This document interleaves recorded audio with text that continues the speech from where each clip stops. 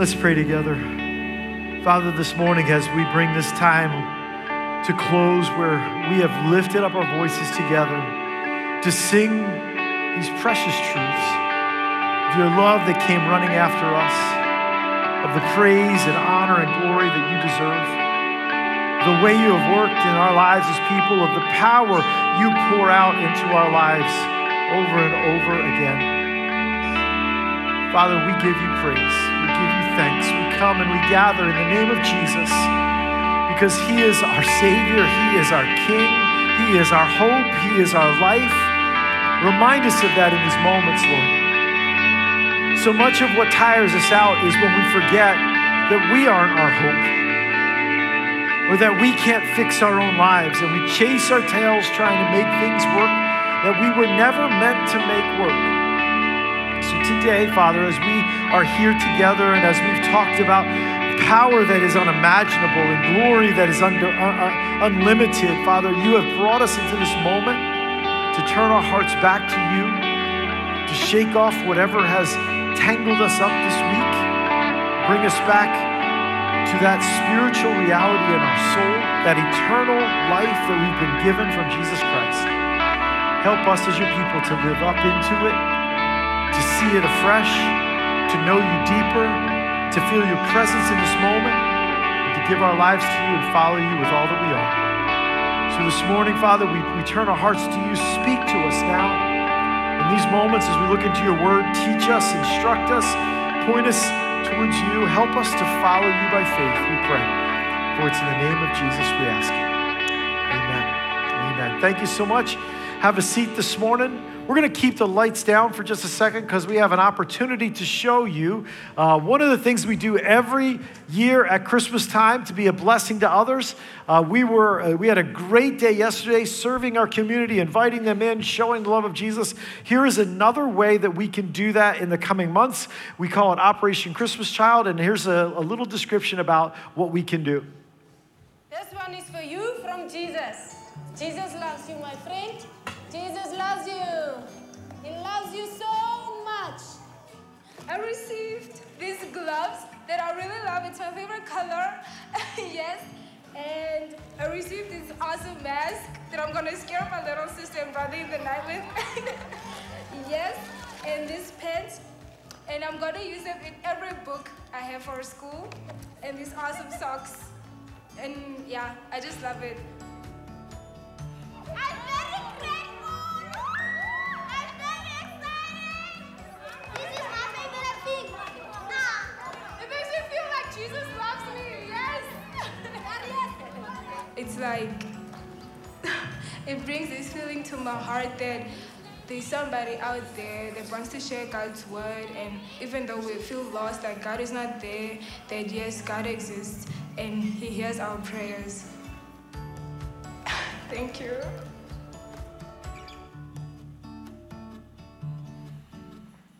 All right, so basically what we do is there's an opportunity to get a shoebox back here on the table or multiple ones, and you and hopefully your family with you fill that up with the things that they say, and then for very little amount of investment and time, we get to be a blessing to people around the world. So I want to invite you today. We're going to kick that off today back here. Yeah, you can turn those lights back up, Rick.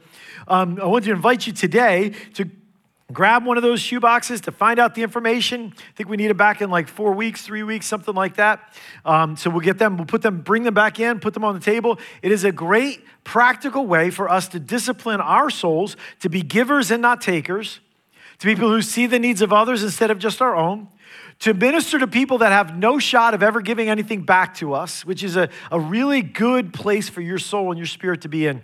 And parents, it's a great opportunity to show your children what matters in your soul and as we follow Jesus. So I would invite you, let's blow the numbers off the roof here as far as how many we bring back. Grab a shoebox today or several shoeboxes and bring them back. We think that God will bless that in a great, great way. I also want to remind you what I said at the beginning of the service. Wednesday night, we kick off two new studies, and we have small group orientation. The signups on all of those are a little light, and I want lots and lots of people to come to those studies and to be part of small group orientation. So sign up today before you leave. Find rest. I think a lot of you people could find some rest in your soul, right? I think a lot of us have a lot of rush in us. Rest is something precious. It is something God gives us. Damon is going to lead that study. I wrote that about 6 years ago. I think you will be blessed by that. Dwight is doing a study I asked him to do on what does it mean to be a Pharisee. A lot of us come from backgrounds with following the rules meant following Jesus, and they're not the same thing. And we got all tangled up and mixed up in them. So it's one of those times. They're only 3-week studies, but I think they will be powerful. And I want you to sign up for them today, as well as a small group. If you want to be a host or a facilitator in the new year, we want to talk about what that means and what that is. So all those are happening here on Wednesday night this week. All right, take your Bibles to Matthew chapter 20. We're talking about being in the world, but not of the world. And I think today, as we're going to talk about today, this idea of power and what we do with power is one of the things that is most troubling to my soul, how we interact with this dynamic. So it's a very similar discussion. Last week we talked about wealth. This week we're talking about power. Things that the world thinks really are where it's at. They think those are the big deals. Wealth, power. That is what you want to be. Those are the people who have it all together. So I want to start by showing you my age, but I also want to ask if any of you recognize this character. Does anybody recognize? Who recognizes it? Okay, a couple of you. There you go. This was like a hot minute in the 80s, okay? This dude's name was The Greatest American Hero. That's right. Now, it was a ridiculous show. It was an absolute, I think it lasted like 2-3 seasons, all right? And the premise of the show, this is a high school English teacher, I think, something like that. And aliens came and gave him this suit, okay? And it was a suit of superpowers. He was supposed to go help the world with superpowers, but he lost the instruction booklet. So he had no idea what to do with the suit. So the whole show is him, like, he could never fly right. He always looked like he was like flailing and whatever, and then he would land in a crash in a heap, whatever, because he didn't know what the suit could do, right? And I thought about that as I thought about what we do with power, because I thought of this. It is a horrible thing to misuse power or to not know what to do with the power you have, to not know how to use, even in real life, not just in a TV show, but in real life, not having power and not knowing how to use it is a real waste. And I would say, in my experience, there are probably 2 mistakes that people make with power all the time. The first one is not knowing what kind of power you actually need. Wanting power because it looks powerful to you, but in the end, it's not going to do anything for you. Understanding what kind of power you actually need. And secondly, thinking about what would you do with power when you had it. So first thing, basically people think what I need for my own life is more say in my own life. I need more opportunity. I need more authority. I need to be the boss. I need to be the person in charge. I need to have the resources and the tools to fix my life. I need more of my power. That belief system can make people live very discontented because they look around at what they think they see in other people's lives and they say, well, if I had power like that person, then I would be okay. And we look to Jesus and we say, Jesus, why didn't you give me that kind of power? What's wrong with me? What's wrong with you? Why do I not have power to fix my life? It can make people live discontented. It can also make people live stressed. When you think that your power is supposed to fix your life, you are desperately always chasing control. You are trying to get on top of all the things that you believe you need to solve. And so you live under this tremendous weight because you have faith in your own power. I think today in our world, too many Christians have hope in human power. They get all excited about political processes and power structures at work and those kind of things, celebrity status and being known and lots of followers and stuff like that. This is what the world does with power. They gather power for themselves. Second mistake is they don't know what to do with it. They believe that, and most of us fall into this, like, when I talk about being in the world but not of it, we're integrated with this world. It gets on us, and the world thinks this: whenever I get power, it should be used to make my life better. That's why I have power, so that I can make my life better, so that I can fix what matters to me. That the world definitely thinks that people with power and money and fame and followers, those are the lucky ones. Those are the ones we aspire to be. They get the applause. They get the say-so. They get the attention of people. And so that's who you want to be. Believers, we don't believe that at all. And yet somehow it gets into us. There are places in Scripture that destroy these ideas for us, and we want to look at a couple of them today. But I'm just going to start by saying this. Daniel says a prayer in Daniel chapter 2. And one of the things he says in that prayer is that the Lord deposes kings and raises up others. What he's saying is God is in charge of who's in charge, right? In Romans 13, Paul says very similarly, we should obey our civil authorities because he says this, quote, there is no authority except that which God has established. The authorities that exist have been established by God. Some of us who have a lot of political activation need to really dig in to what Romans 13 requires of us as we interact in this world. There is no authority in this world except that which God has established. These are the words of Scripture. So as we look at those things, what we learn is this: power, even human power, comes from God. So the power that we have is really something that he gave us. And that changes, for us as believers, it changes everything about how we use power, how we hold power. If we were to believe, like the world does, that power is a prize that we win and we see it as a chance to impose our will, our desires on others, then we will use power whenever we get it selfishly to satisfy our own needs and our own desires. But if power is something that comes from God and is given to us, as a believer, I should be asking, why did you give this to me? What do you want me to do with it, right? Very different approaches to the idea of power. We want to use power for God's purposes, not our own purposes. I would say you might think you are powerless, but I guarantee you, every single one of you have advantage in comparison to others.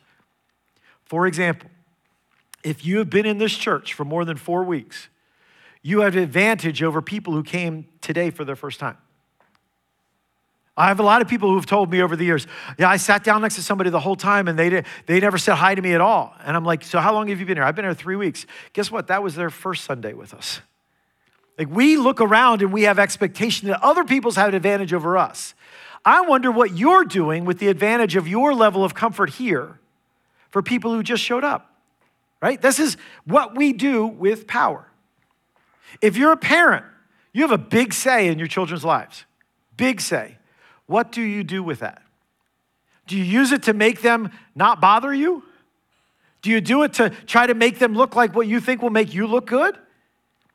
Parenting is supposed to be about them, not you. Will you use it to enforce what you want, or will you use it for the good of your children? And when I say that in today's world, it sounds like I'm saying never discipline your children. It's not what I'm saying at all.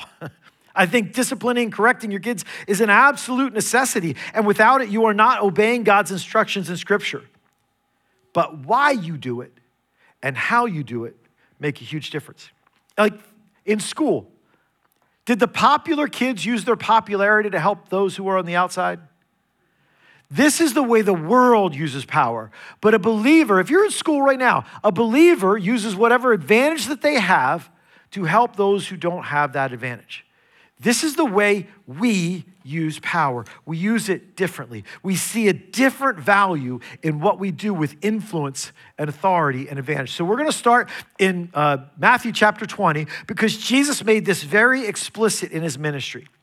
And I want us to just take today, put our heads around what Jesus said and what Jesus did and ask us to follow it. So here is Matthew's discussion of this. Verse 20, it says this, then the mother of Zebedee's sons, which is James and John, the mother of Zebedee's sons, came to Jesus with her sons and kneeling down asked a favor of him.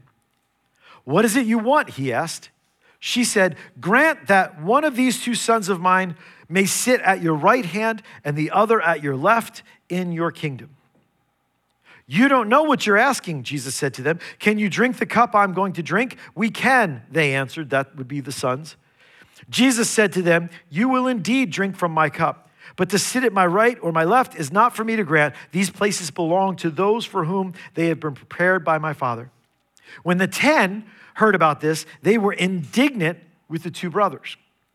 So Jesus called them together and said, you know that the rulers of the Gentiles lord it over them, and their high officials exercise authority over them.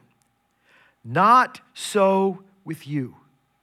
Instead, whoever wants to become great among you must be your servant, and whoever wants to be first must be your slave. Just as the Son of Man did not come to be served, but to serve, and to give his life as a ransom for many. Man, there is so much here. And I think if the Church of Jesus Christ could embrace this, if the people of God could really embrace this, I think we would not only be set free, I think the power of God could flow through us in a different way, right? Jesus says we are different. The theme of this, and really all of the surrounding passages, the way that Matthew writes the Gospel of Matthew is he gathers a bunch of incidents together around a theme. And the theme of the incidents before this and after this, including this, is this phrase: the first will be last and the last will be first.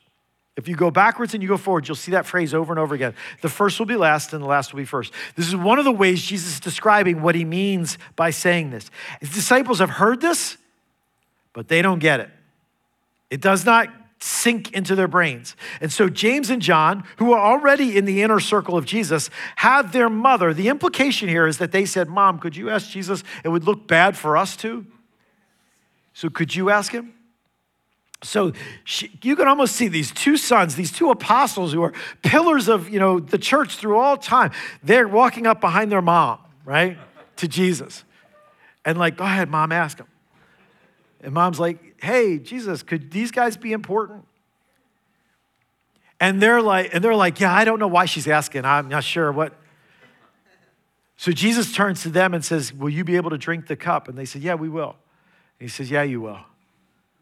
See, they don't have any idea what Jesus says, you don't have any idea how the kingdom works.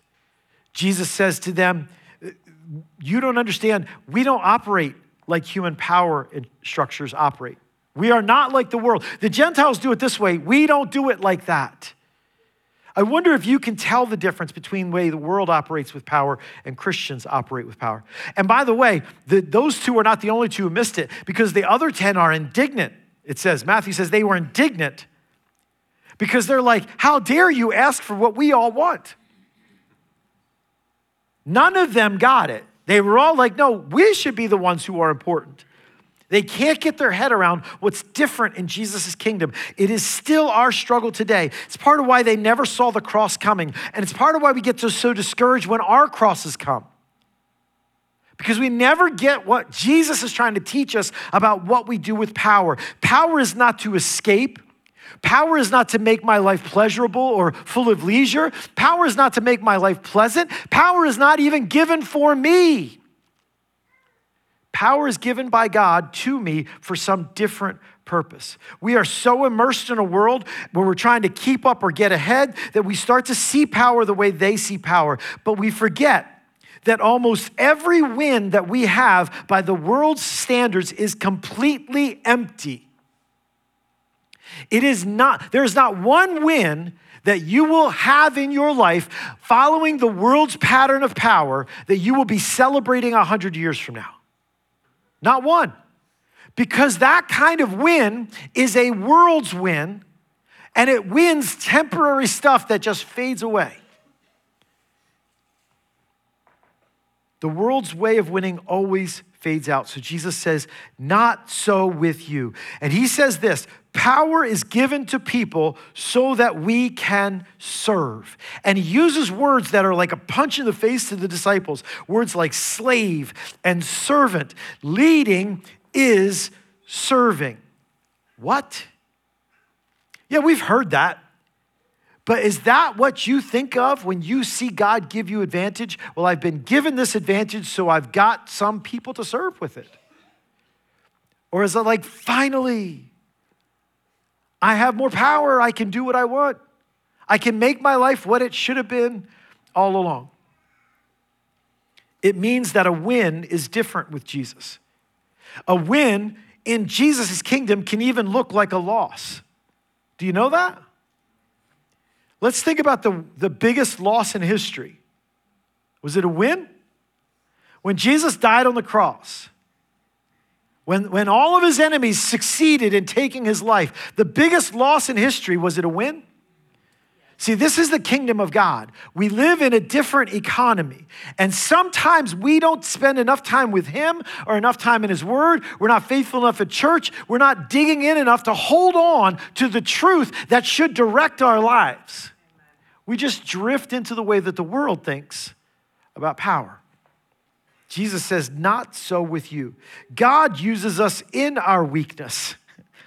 He tells us that we have to throw away pride and depend on his strength. And there are patterns of these things in Scripture. Like in the Old Testament, there are 10 commands. You guys all know there are 10 commands, right? Okay, so 10 commandments. One of those 10 commandments is take a day off.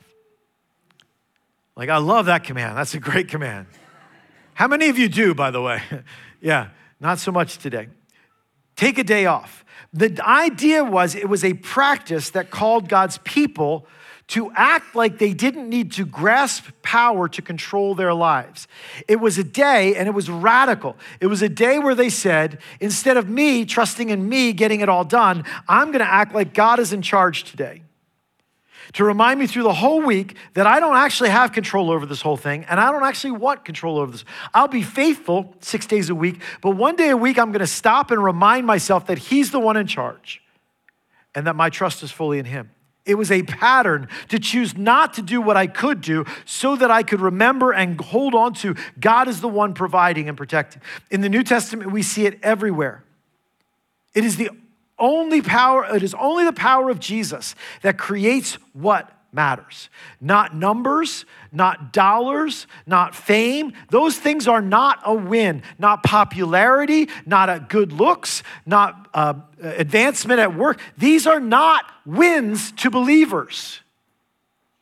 But for too many of us, they are presumptively always a win. What if I asked you, what is the biggest win there can be for your life in the coming week? Do we have a sense of what would matter? Like, I think we had fun yesterday, but do you know how big of a win that was? Do you know how many lost people showed up on our church property and saw the love of God being poured out? Do you know how eternal that was? And maybe it just felt like, well, I'll go if it's good weather, or I'll go if I've got time, or maybe I could donate a little bit of this or a little bit of that. That's fine. It's not a big deal. I got other important things to do in my life. Do you know how big of a win it is to serve in our kids' ministry and show a little child how much Jesus matters and to maybe change their whole life? But you know what is always a struggle? Finding people who hold children's ministry as a value and who will sign up to volunteer to step out of what you could get and give instead. Like, this is the way we struggle with advantage and opportunity. This week, I would say if you had the opportunity to bring somebody to Jesus, that's the biggest win you could have this week, isn't it? Amen. How many times has the eternal win happened in my life from what looks like a win to this world? How many times has God done eternal stuff through me chasing power and chasing self-promotion and chasing comfort? How many times has an eternal win come from what looks like a win to the world? Almost never. And yet we chase it just like they do. Jesus says, here's how you get your head straight.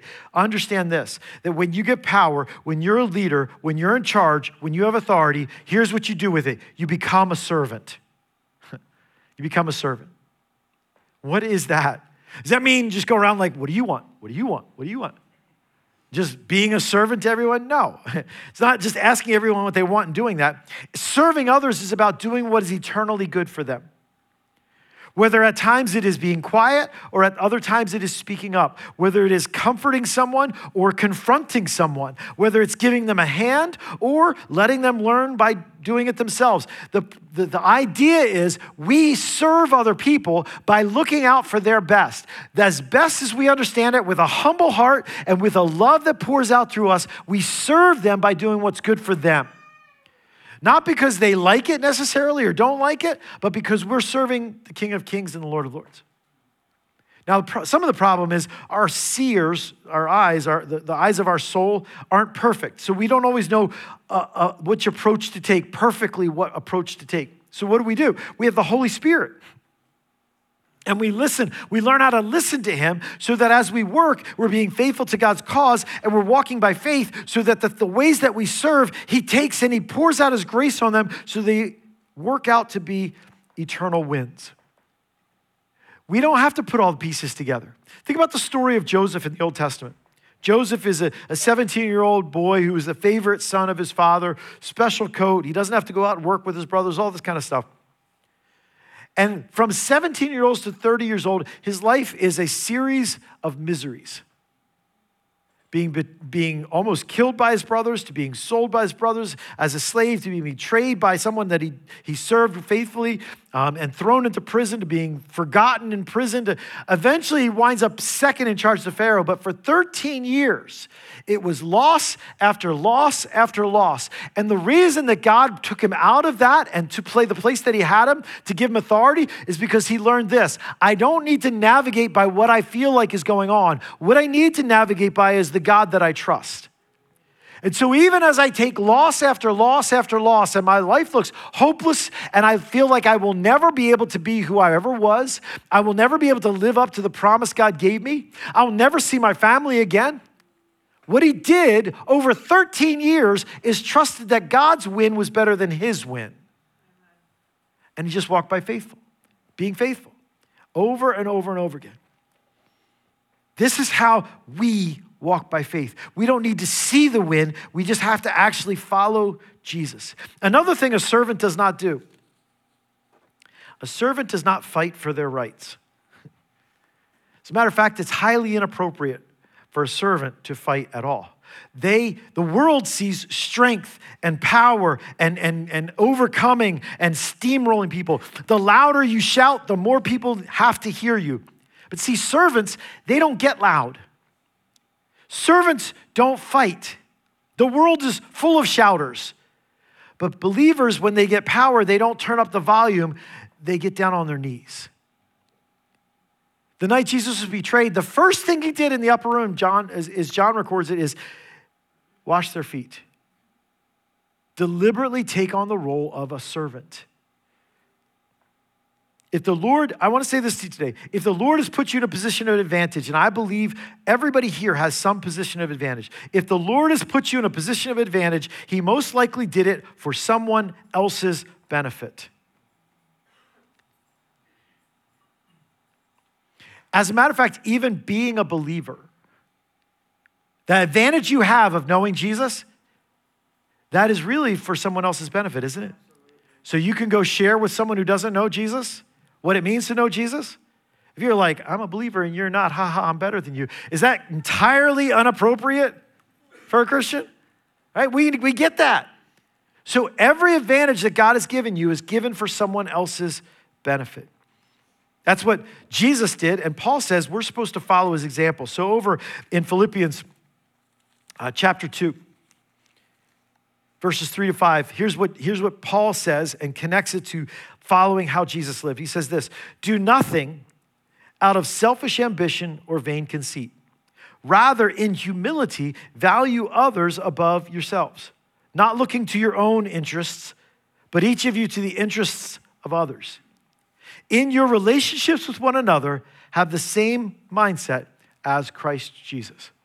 And then it goes on to talk about how he humbled himself, becoming obedient to death. How much, let me ask you a question, see if you were listening. How much are we supposed to do out of selfish ambition? Nothing? Like, does he mean nothing? Like, we're not supposed to operate in it at all? How am I supposed to live in a world where ambition gets you ahead when I'm not supposed to do anything out of selfish ambition? How do I do that? See, this is where the world grabs a hold of us, gets inside of us, tangles us up.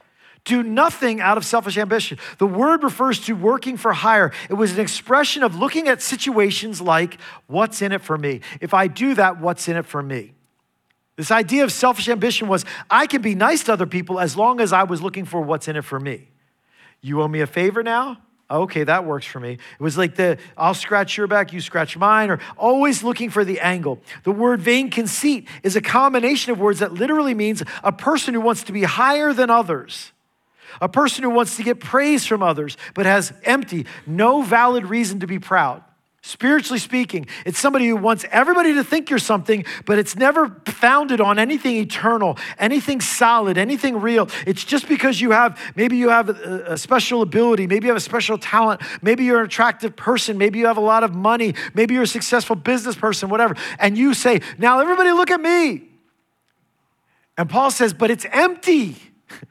There's no reason for people to think you're something. It's just world stuff that's fading away. It's all going to be gone. None of this is going to matter to you in 100 years, and you're trying to puff yourself up by it.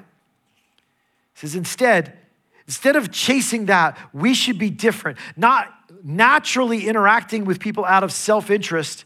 We are to do nothing in this mode. How do we do that? He says, rather, in humility, value others above yourself. Look to their interests, not your own. What he says is embrace humility by patterning into your soul, putting others' needs ahead of your own. Now, you are not God, so you can't do that universally. You cannot put everyone's needs ahead of your own. You can't do that. But what he says is in your relationships. So the people that are around you, do you look to what's good for them over what's good for you? The suggestion under it in practical terms is this. You are so good at knowing what you need that you have to act like you don't care at all about what you need in order just to balance it out a little bit. To even be any good at seeing someone else's need, you have to try the best you can to completely ignore your own need, because you'll never completely ignore it. It will always be there. But you've got to understand how to take what you've been given and serve others with it. In humility, look to the needs of others. Embrace humility. He's not saying look to their comfort. He's not saying look to their wants. He's saying look to what they need. That is in contrast to selfish ambition and vain conceit. Put your eyes on others, their needs. Choose to elevate them as a habit so you're not sucked into the world's mindset. Reject pride by choosing humility. Reject being the center of your story and make others the center of your story. That's what Jesus did, is what Paul says. In your relationships, be like Jesus. That's what Paul says. So since that's what Jesus did, and that's who we follow, we're supposed to take that and use that in our own life. I want to look at one more thing in Ephesians chapter 4 before we close today, because this is this is the way that this applies in the church. And I think we can use what he says about the church and use it again as an example of what we're supposed to do in our lives. Why does God give us advantage and power? So much of what has gone wrong over the centuries in church is due to this exact issue, that churches have operated with power structures like the world instead of power structures like Jesus told us to. So much of what's gone off the rails is because we operated like who's in charge and who gets a say, and I decide what carpet we have, and I decide when our services are, and I decide what music we get to live. Like authority is the thing. Right? Power is the thing. The final say is the thing. But that's exactly what Jesus said it's not supposed to be. Because when church leaders act in power like those who don't know Jesus, the church gets dysfunctional really quick. So Paul says in Ephesians chapter 4, here's why God gave church leaders power. Read this with me in verse 11 to 13. It says, so Christ himself gave the apostles, the prophets, the evangelists, the pastors, and teachers to equip his people for works of service, so that the body of Christ may be built up until we all reach unity in the faith and in the knowledge of the Son of God and become mature, attaining to the whole measure of the fullness of Christ. So what Paul says is this: we were given authority, leaders in the church were given authority so that believers will be built up. And as you're built up, you're supposed to then serve. In other words, this is supposed to be a serving competition. I serve you, you serve one another, we all serve. Who's better at serving? Am I better at serving? You better at serving? Who's best at serving? We got to serve, right? That's the idea. This is the definition of a spiritually healthy church. So as a leader, we are supposed to faithfully use our position for the people that I lead so that you will be unified, so that you will be mature, so that you will be fully connected to Jesus. That is my calling. That as a church and each of us individually, we are served in the love of Jesus. That's what I'm supposed to do. Now, I can't do that. I'm not Jesus. So I'm going to take all of my fallibilities and all of my weaknesses, whatever, and do the best I can and trust God's grace to cover the rest, right? But that's what I'm shooting for. I also can't perfectly grab power. I'm not going to succeed in either direction. But what I am going to do is I'm going to follow Jesus down this path, serving one another in love. You mean that when I'm in charge, my ideas can't dominate? You mean that I'm not in charge so that I look like a great leader and people are impressed with me? You mean that's not the point? Exactly. That's not the point. I am to use all of my power and my authority and my influence for your benefit. That's what I'm supposed to do.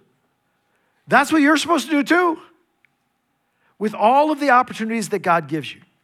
That's why God gives power. And that's how believers use power differently. Instead of using it selfishly, we use it to benefit people under our authority. So to apply this, look at the advantages God's given you. Why did God give them to you? Who is supposed to benefit from that? If you're the boss at work, are you this kind of boss?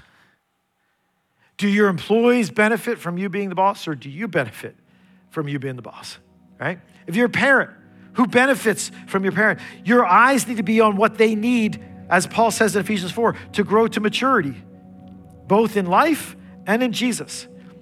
I've said this many times to parents. You're not raising babies. You're not raising kids. You're raising adults. That's where they're going. You got to be looking down the road. Not for, oh, I want to hold them, I want to keep them, it's too busy, it's too much. It's not any of that. It's what do they need to grow? What do they need to be launched? What do they need to, that's how I change and follow Jesus in this.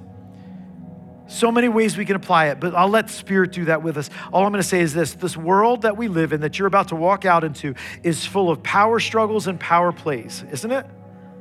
It's the dynamic all around us. It is the currency that they think is the most valuable. Christians too often get caught in trusting the power of humans, riches, government, fame, personality, but believers, not so with us.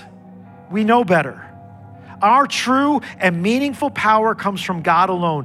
That's why we use it how Jesus tells us to use it. We serve one another in love. The challenge for us is this week, where can you do this? And where do you need to clean out your mind from the world's idea of power? Every one of us have influence. Every one of us have advantage.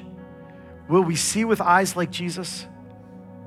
Will we lay down our opportunity to be selfish and serve others in humility? I pray the Lord will take us forward in this week. Would you close with me in a word of prayer? Let's pray. Father, this morning, these are things that are so unnatural to us. And yet for us as believers, we have this embedded in our soul. I pray that you would help us to see this, to understand it. I pray that you would help us to live it, that you would guide our steps, that your Spirit's voice in our souls would be clear and true, strong and recognizable, that you would teach us as your people to live differently with the advantage, the opportunity, the authority, the power that you've given to us. Let us use it like our Savior. Let us follow his example. Help us, we pray, in the name of Jesus. Amen.